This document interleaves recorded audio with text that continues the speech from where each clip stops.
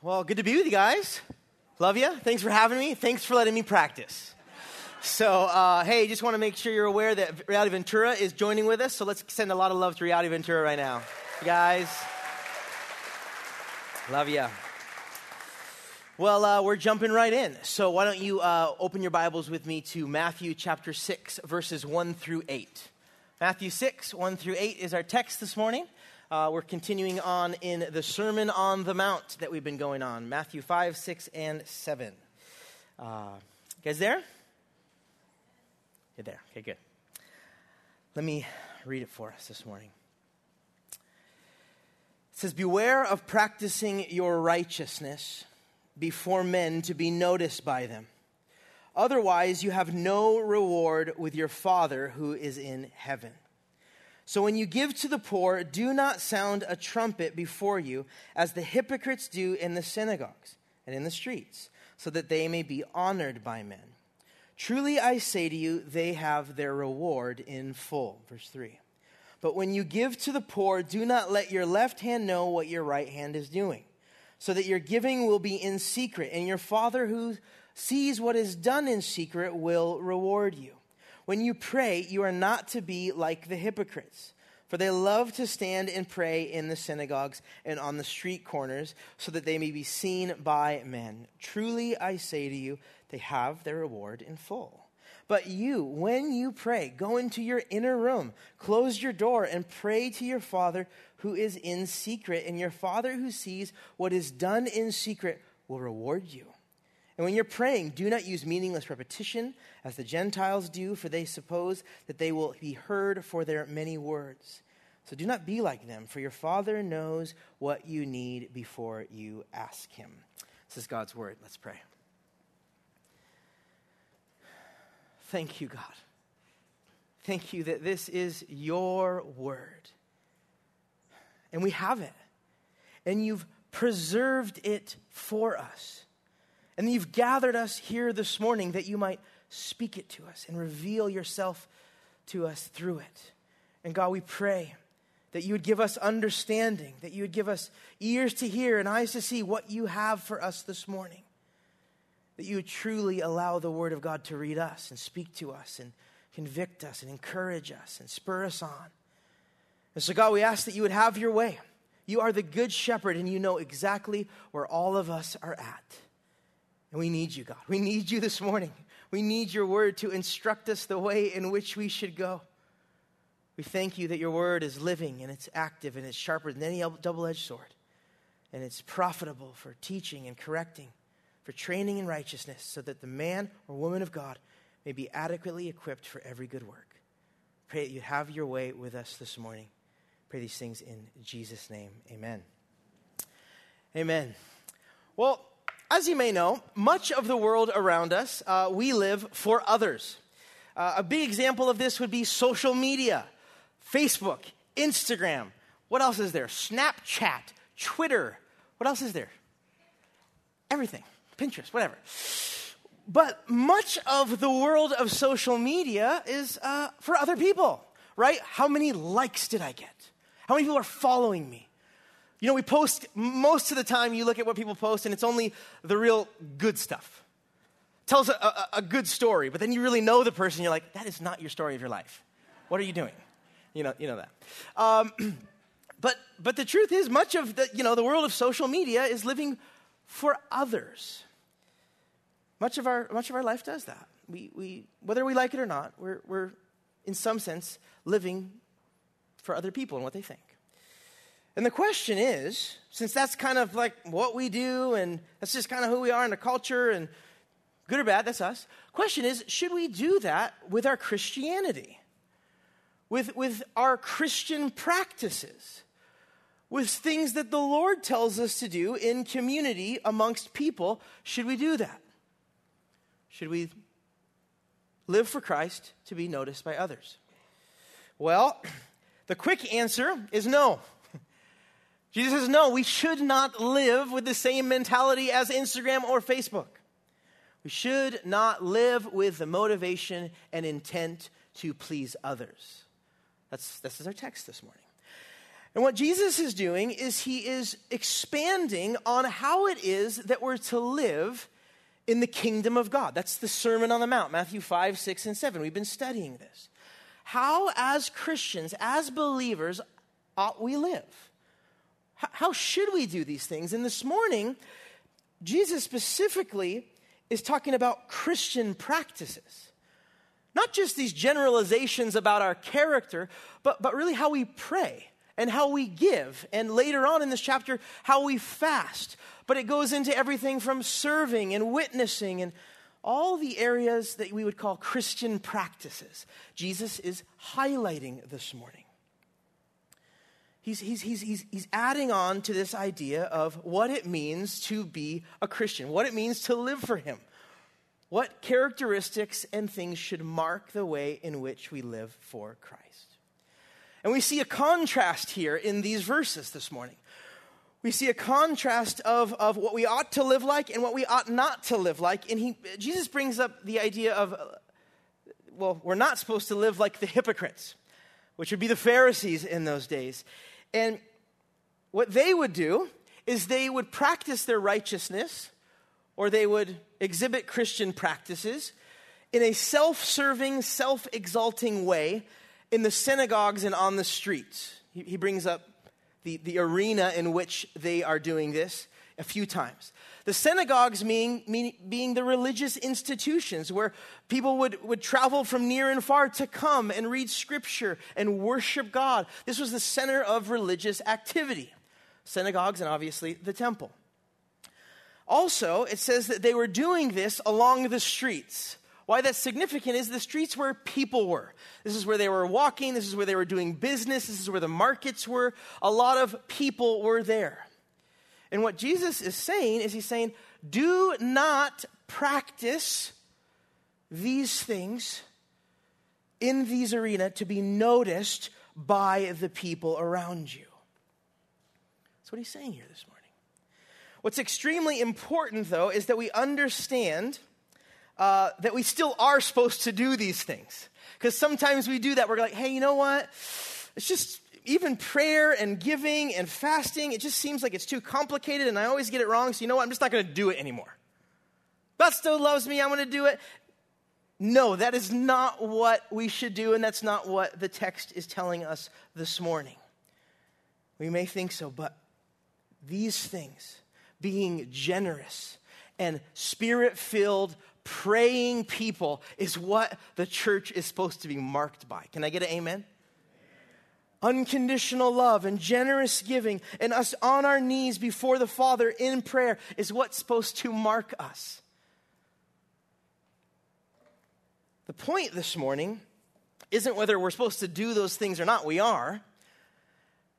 The point is to be careful and aware of how and why we are practicing those things in relation to giving and praying and fasting and serving the Lord. Christian practices. The root of the issue today is our motives and our intentions and the reasons why we do the things we do for Christ. Jesus has done this throughout the Sermon on the Mount, and he will continue to. He continues to go to the root of the issue. Even with the subject of adultery. Many of us, as we read the text, we think, oh, well, adultery is when you sleep with someone that's not your spouse. Jesus says it's more than that. Adultery is any time you even think lustfully about someone that's not your spouse. He raises the bar. He confronts the root issue, our heart and our thoughts, and what's really at the root of the problem. Not so much the action, but what causes the action. This is what our text is about this morning. It's about our motives and our intentions. And verse 1 gives us a really good benchmark. It gives us a really good place to really line our lives up to in any area. Because it says this, verse 1 of Matthew 6. It says, beware of practicing your righteousness, or beware of when you practice Christian practices, before men to be noticed by them. Take heed of that. Beware of practicing your righteousness before men to be noticed by them. Otherwise, you have no reward with your Father who is in heaven. The idea of doing something for others rather than for Christ is really the test for all areas of our walks and our relationships with the Lord. See, when we're living for Jesus, when we're obeying his words, when we're living out his will, when we're involved with Christian practices like praying and giving and fasting and witnessing and serving. I mean, all these wonderful, amazing, holy things that is supposed to be between us and God. The question when we are doing these things, to test our motives, to test our intentions, is exactly what verse 1 says. Are we doing these things? Add a word in there. Are we praying? Or when I'm giving right now, or when I'm fasting, or when I'm witnessing, or when I'm serving the Lord right now, am I doing these things merely to be noticed by men? Or another question would be, when we serve, or when we pray, or when we give, are we hoping that we receive recognition or praise from men? Because I'll be honest, maybe you're like me in that it's easy to justify our actions. It's easy to downplay how bad our motives may be. You know, we may go, well, you know, I'm doing this for this, but yeah, that might also be the reason, but the real reason is this. Or maybe we're not justifying our motives, but they're just subtle. They may not be as blatant as, you know, this horrific intention that we want it to be all about us. And, you know, we're not even really praying for God or for anybody else. It's all about us. And we just want people to see us and think that we're holy and think that we're doing it right and being good Christians. And it may just be more subtle than that. And that gets tricky because if we really examine our own hearts, we can see these subtle areas where we're not quite entirely doing things for Jesus. Good, godly, righteous Christian practices.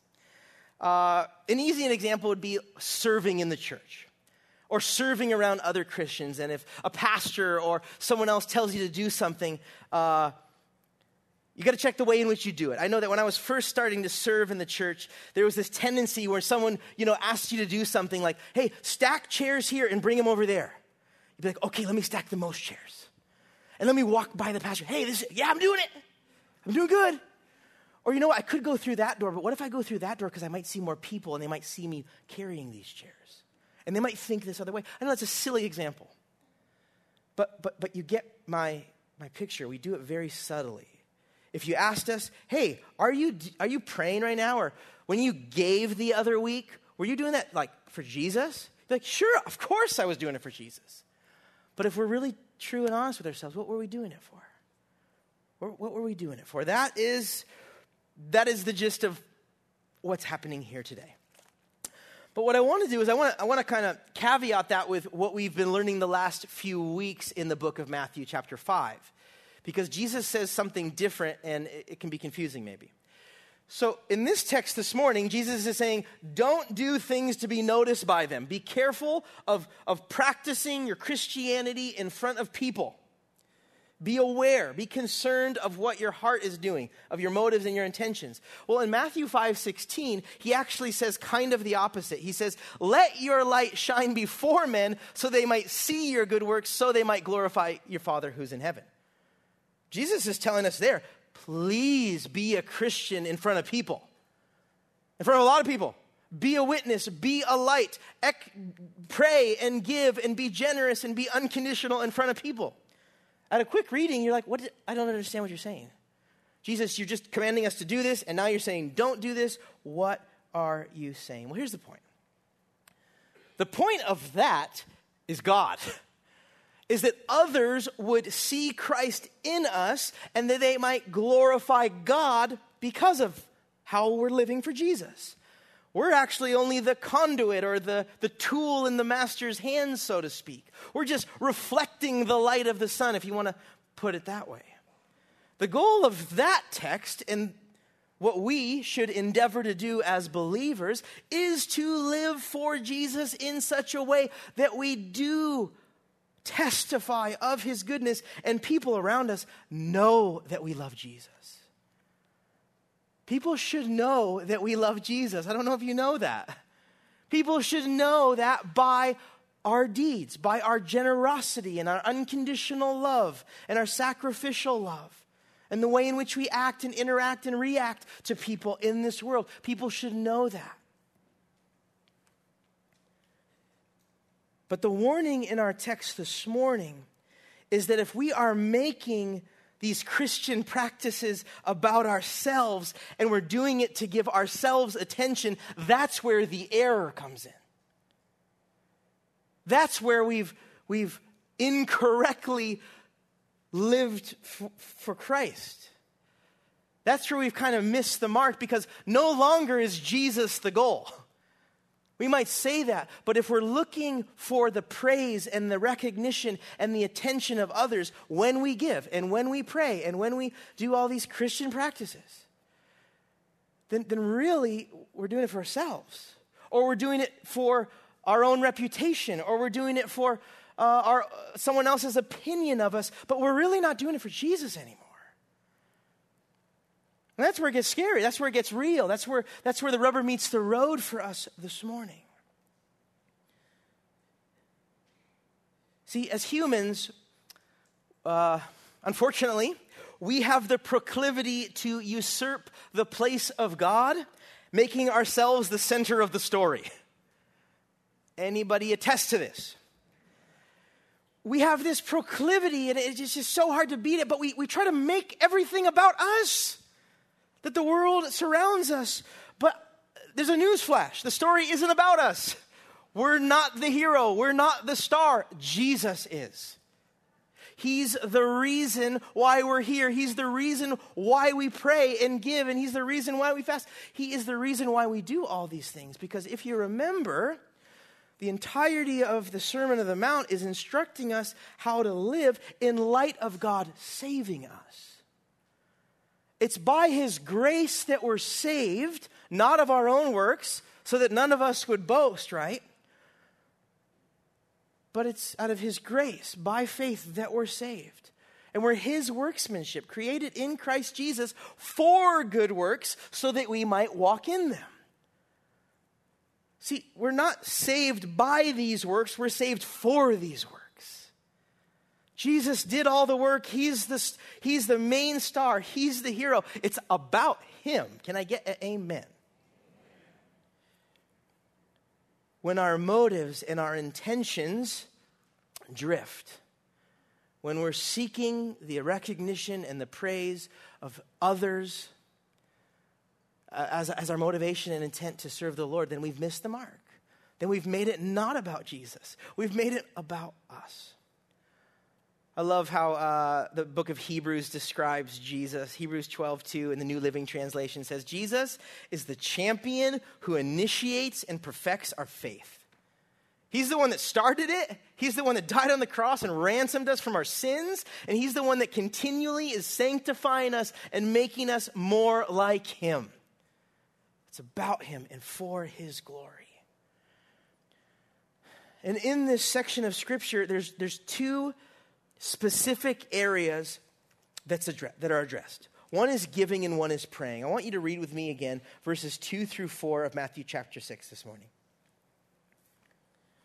Jesus speaking says, so when you give to the poor, do not sound a trumpet before you, as the hypocrites do in the synagogues and in the streets, so that you may be honored by men. Truly I say to you, they have their reward in full. But when you give to the poor, do not let your left hand know what your right hand is doing, so that your giving will be in secret, and your Father who sees what is done in secret will reward you. What I want you to pay close attention to is the contrast here. The first person that's giving is literally sounding a trumpet. You ever heard of the phrase, toot your own horn? Look at what's happening here. Jesus is bringing it up. Don't be the type of person that toots your own horn, is what Jesus is saying. And this is what I mean by that. In the area of giving. It's not going, hey, look at me, everyone, what I just did. Did you hear how much I tithed last week? You know that orphanage in Thailand? Me. Not God in me, but me, still. Or Or it's, having this attitude of, man, look at how much I gave to that person, and we start comparing ourselves to other people and how much they didn't give. We have this self-righteous mentality of, aren't I cool? Aren't I holy? Look at how much I've sacrificed. Jesus is saying, don't do that. Don't be like those that give and sound a trumpet when you're doing so.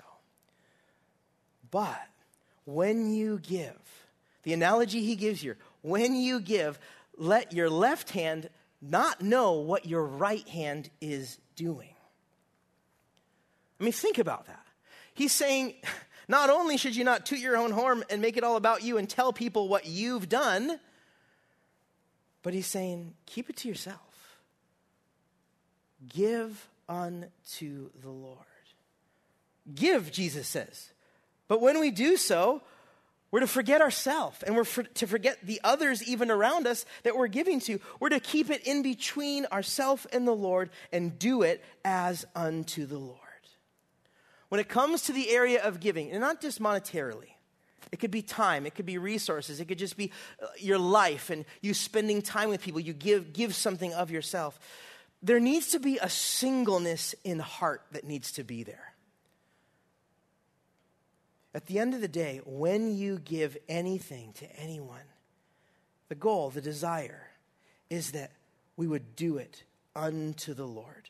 And don't get me wrong, the Lord gives us hearts for people. He gives us compassion for people in their distress. And God gives us resources to meet their needs, and that's okay, and that's right. But at the end of the day, when we give time, talent, resource, it needs to be unconditionally to the Lord without the hope or want of recognition or praise from that person or from anyone. I love how Martin Luther put this. He says it this way in the area of giving. It's about singleness of heart, which means that the heart is not ostentatious or desirous of gaining honor and reputation from it, but is moved to contribute freely, regardless of whether it makes an impression and gains the praise of the people or whether everyone despises and profanes it.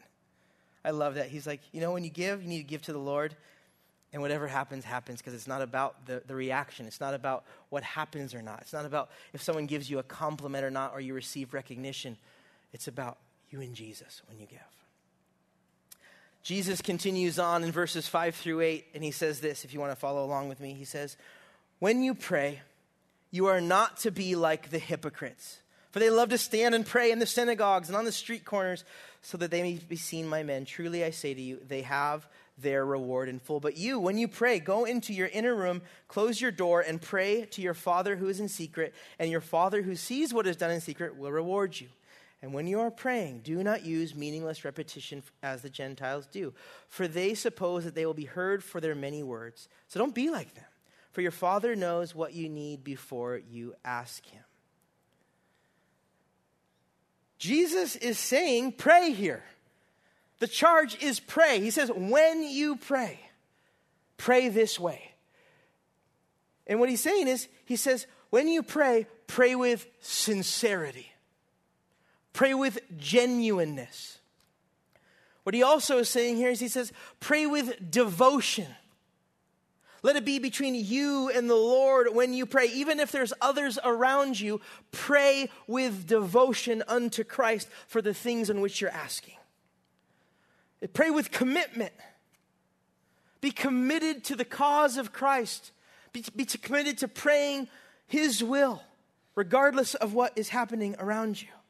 And pray with a single-minded focus.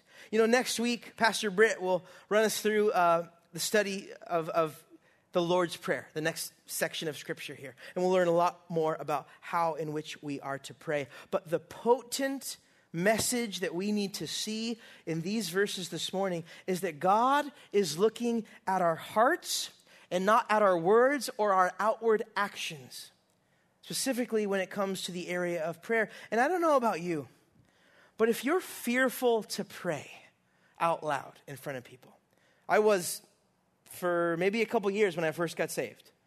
Just you're fearful of, saying the wrong thing or not knowing how to pray. What's so comforting about this text this morning is that God doesn't actually care. God doesn't actually care about the certain words that come out of your mouth. What he's caring about is the posture of your heart as you pray. See, God isn't looking for the loud, ostentatious, eloquent, passionate prayers. I mean, if they're sincere, yes, because who doesn't want a little fire in the prayer meeting? Right? Who doesn't want those passionate people going for it? But we need to be doing it in a genuine, sincere, committed, single-minded way where we're passionately crying out to the Lord. What God is searching for when we're praying to him, whether it be in our closet like it speaks of here, whether it's at home alone or somewhere where there's no one around us, or we're in a prayer meeting, right? On Tuesday mornings or Sunday mornings when we're praying amongst people. What he's searching for is for us to pray with earnest for him to move and to save and to come and to redeem. And really when we're praying, we're supposed to care about who we're praying to, not about the people next to us. That's the point. I mean, and it seems so simple. But obviously it's important enough that Jesus would highlight it. And I think if you're sitting in this room this morning, you can resonate with this. Even these good, wonderful, godly, holy Christian practices that are so wonderful and intimate and that are supposed to be only between us and the Lord, we distort. And unfortunately, this truth is as potent to us today as it was 2,000 years ago when Jesus was giving the Sermon on the Mount. We have a selfish, independent, sinful nature that just wants to make it all about us. We want the glory, we want the credit, we desire the praise. But can we just for the record say that Jesus deserves the praise? He deserves the credit, he deserves the glory, we don't? Who died on the cross? Not us. Jesus did. Who redeemed us from our sins? Jesus. Who washed us as white as snow? Jesus. Where are we in that story? We're just the recipient of an elaborate love. Church, it's got to be about Jesus. And instead of making it about us, we need to make it about him. Even in the righteous, wonderful, amazing things that he allows us to do, like pray and fast and serve and give. Instead, our posture of our walk should be like 1 Peter 4:11. It says this: whoever speaks is to do so as one who is speaking the utterances of God. Whoever serves is to do so as one who is serving by the strength which God supplies. So that in all things God may be glorified through Jesus Christ, to whom belongs the glory and dominion forever and ever. Amen. Knowing these truths, there's actually a simple test of motives. I know it's not a fun one. Not a fun one. I took this test, didn't do well on it. There's a couple questions that we can ask ourselves because, again, sometimes, like I said, it's hard to know our motives. They're clouded. We justify them. They're subtle.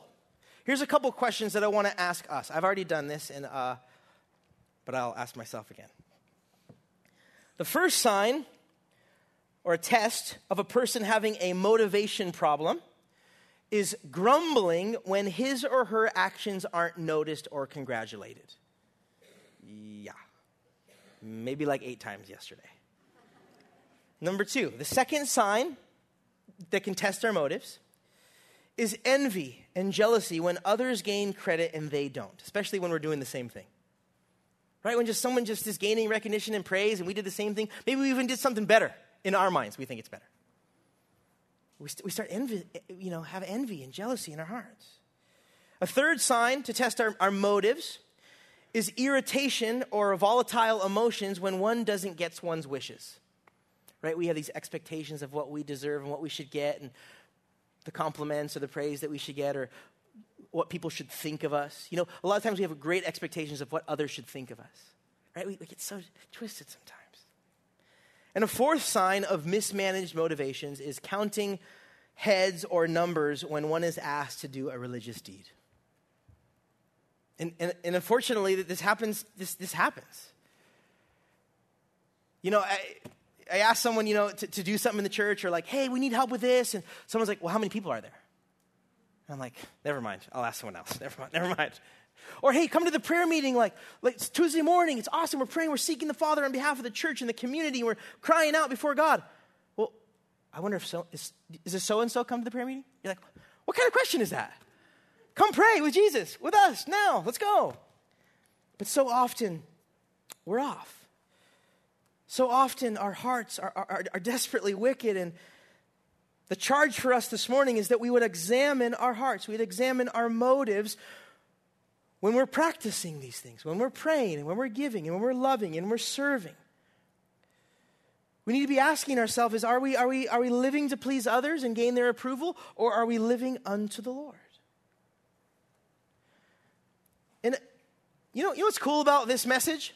I think all of us can say, yeah, I have ill motives in one way or another.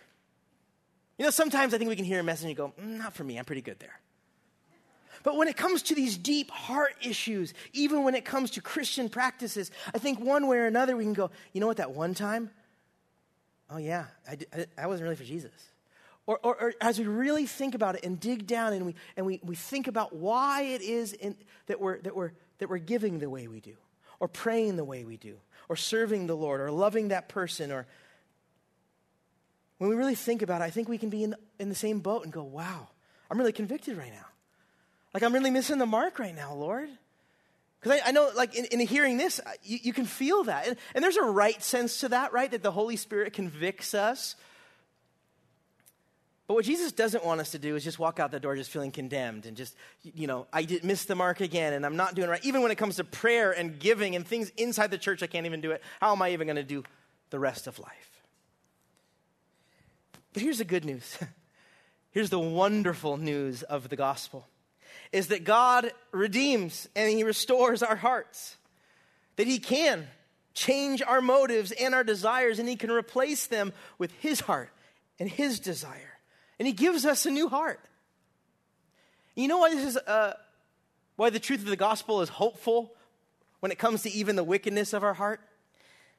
And you know the reason why we just don't need to care about what people think or be insecure about it? Because a lot of times insecurity is the root of really caring about what other people think, right?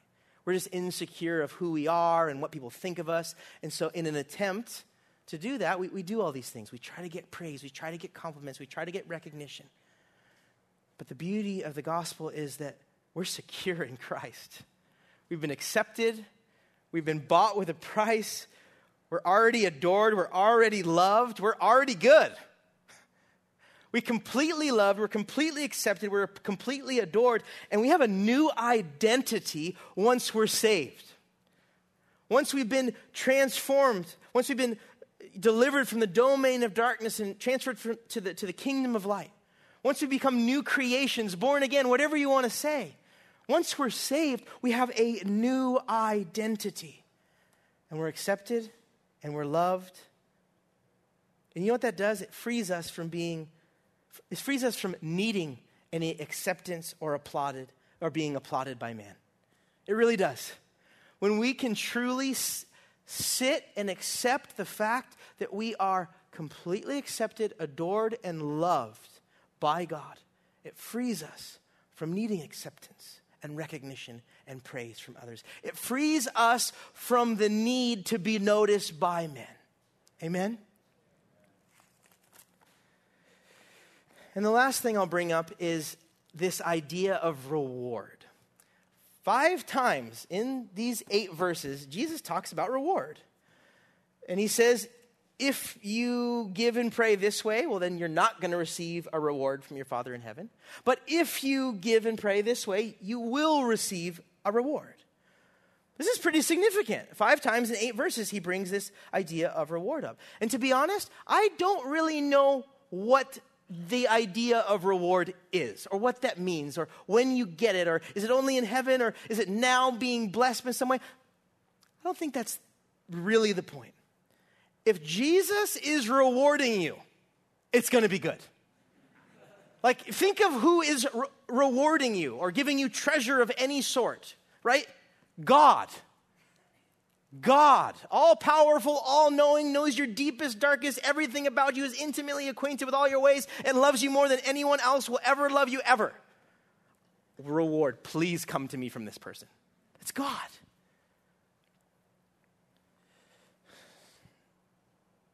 And let's be honest, that whatever God gives us, or however he rewards us in this context, is going to be far better than whatever we can get from someone else in praise and recognition. It's going to be far better than any compliment, far better than anyone's opinion of you. God's reward is going to be that much better. It's going to be lasting. It's going to be eternal. It's going to be truth. What I want to do this morning is I want to end with a poem by a famous British missionary. His name is C.T. Studd. Can't go wrong with that name. Kind of destined for you have to be amazing. C.T. Studd, British missionary to China, wrote this poem, ties in exactly what we've been studying this morning. It says this. Two little lines I heard one day, traveling along life's busy way, bringing conviction to my heart, and from my mind would not depart. Only one's life 'twill soon be past. Only what's done for Christ will last.